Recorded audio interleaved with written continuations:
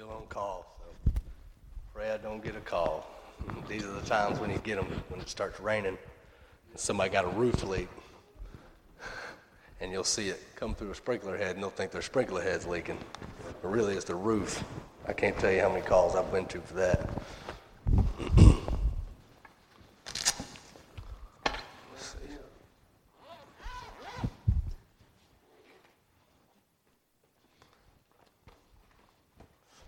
I ain't got much tonight. I think I'll be doing, like Brother Tracy said, sometimes a lot of reading tonight. But it's good to read the Word. It says faith comes from hearing the Word. You hear the Word. Sometimes you got to hear it. Not just read your Bible. You can hear it in an audio Bible too, listening to it. It's different. Sometimes it comes different to you. But it's good. Either way. Any way you can get the Word, I say. But if you got your Bibles, turn to Luke 12:22. You know, I know we hear this preached a lot here at this church, and pretty much anywhere we go. Is this church is very important. It's important. It'll keep you right where you need to be. It'll keep you filled up. I read this today, and I took a little screenshot of it, and I thought I'll read it tonight because it's really good, and it is it says 10 things automatically happen when you attend your church on Sunday. It says you show where your priorities are. Where's your priorities at? Are they with God? Are they with? If anytime you get invited to anything on Sunday or Wednesday, is it I'm there or I'm at church? Where are your priorities at? Where's God at? Is God on the back burner? Is God on, like Chase preached the other day, is he on the shelf? Is God just there whenever, like a little genie, you rub the bottle whenever you're in trouble and that's what you need, and God's there? I hope not. God's bigger than that. He's better than that. Amen. And he wants to be more in your life, more than I have not seen, nor the ear heard, nor have it entered into the hearts of man. What God has prepared for those that love him, he's got something prepared for our lives.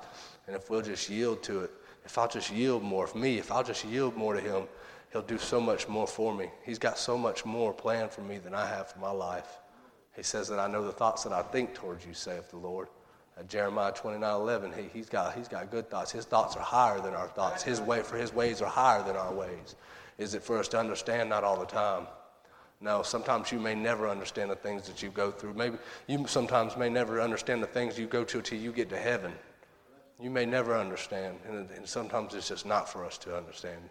Or just to be obedient to, like that song they got us sometimes, or in the Bible it says you got an Isaac in your way. Some of us might have an Isaac in our way, and God's testing us and trying us to see what we're going to do with it. And he just wants us to get that Isaac out of our way, that we can keep going forward with him. Never look, forgetting those things which are behind us and focus on those things which are ahead. He says, I press towards the mark. The mark is in Christ Jesus. Christ Jesus is our mark. Man, I'm telling you. Number 2 is you get to see people you never would have seen unless you go to church. You get to see my brothers and sisters. I love who I worship with. I love my church. I love the people here. I love the way things work here and things run here. I like this. It is, when we go to other churches and they do other things different, it is weird to us. We're like, well, but that's just the way they do it. I ain't saying they're wrong. It's just different to me. I like the way we do our church. Number 3, your pastor is encouraged by just seeing you in your place. You think it doesn't encourage him? I know he wonders where we're at when we're not here. I know he thinks about us, and I know he prays for us. So I know it's a thought in his mind. Where could that be? Is this the last time the last time I'll see him again? Just like when you go to those camp meetings and those little camps, is that the last time you're going to see that person? Are they going to give up? Are they going to stop? Is this it? Is it over with this time? I know that's a thought. It's a thought in my mind. Man, I know I watch the devil just take people and just pull them right on out. And I know we preach this a lot, but it needs to be preached because, man, you could get just torn away real quick. Real quick. I'm talking about like that. We're talking about people that have been in the faith way longer than I have, longer than Brother Tracy has. Man, it says in the end, the very elect will be deceived. Man, we're talking about people who've been prayed up for years. We're talking about people who've been saved for years. People that you never thought would fall. He said the very elect. Will this be the last time I see you, Billy? No. Mason, John, Jesse, Brother Larry, Robert, Miss Breezy. We're going to see each other again. I want y'all to keep in the fight, keep in the faith. There's a fight. There's a battle going on. Man, and you know what? This flesh will fight you worse than that devil will sometimes, man. My own self. And I know how we are. We'll get in our own heads. We'll get in our heart, and we'll start listening to our heart. But the heart is deceitful and above all else, desperately wicked. Who can know it? Don't follow your heart. Follow God. Is this the last time we'll see each other? I pray not. Man, because I know how tricky it is to come in here and the devil got that one. And you never know who he's going to get. That's why this is preached so much. The church is so important, man. Will that one time you slip and miss, would that be it? Is that it? I hope not. Number 4, your opportunities of serving in your church goes up. It goes up. You get to do something. You get to put something back into your church that's putting something into you. I preached this before, but if you ain't got no skin in the game, then you won't care about what happens. Right. You get some skin in the game, then you're going to really care about what happens here. You start putting in work in your church. You start putting in ministries and things that are going on at the church and activities that are going on in the church. You're going to care what happens here. But if you ain't got no skin in the game, it won't matter. It won't count to a hill of beans what happens. It'll be important to you. I'm telling you, when you build something, it's very important to you. When you're putting something together, it's important to you. And that's what you need to do with your church. You need to build with it. You need to come together and build with it. But if you don't, you probably won't care what happens there. But the opportunities of serving in your church, they will go up by not missing. You hear, number 5, you hear the word preached and you get fed by the word. I need to be fed. I need more of this and less of that. I need my Wednesday nights. I need that because I'm getting slower and slower and slower. And I come here and I get my boost and I go back out and get my feet cleaned off real quick. Get my feet brushed off real quick and get to go back out there and step in that nastiness again. I need those things. As much as sometimes I don't want to be here because I've worked all day, because I'm tired. I got to get up at 3 a.m. Hey, and do I miss sometimes? Yes, I miss sometimes, and I get it. But I need those times. I need these doors to be open for me to know that they're here and I can come here and get cleaned up from that world, get that stickiness off my feet. Number 6, you often hear of a need and you have an opportunity to give. You hear of a need. It's better to give than to receive. Blessed is them that give, Jesus said. You hear of these needs around the church and you get to help. And that also puts some skin in the game. That also helps you build with your church. Number 8, you get to hear a baby's cry in the service. And instead of it getting annoying, you smile because it is the sound of a growing church. That's what we want. We want growth. Because if there ain't no young, the church is going to die off. So it's a blessing to have babies. Keep on coming. Number 9, you get to sing with others and worship Jesus. Amen. That's what we get to do.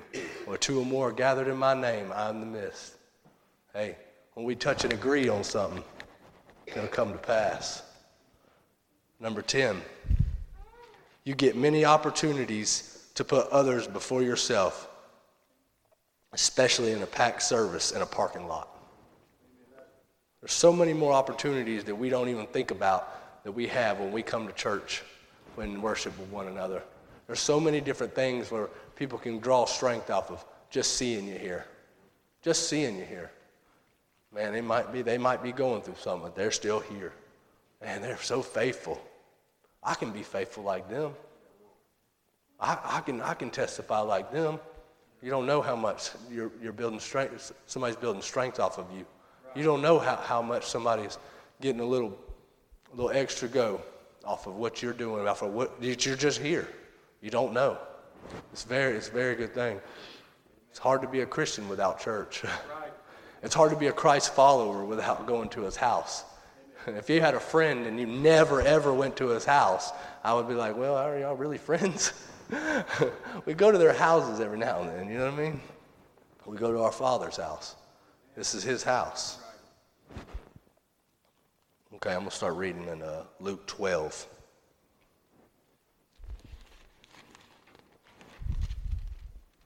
Luke 12:22.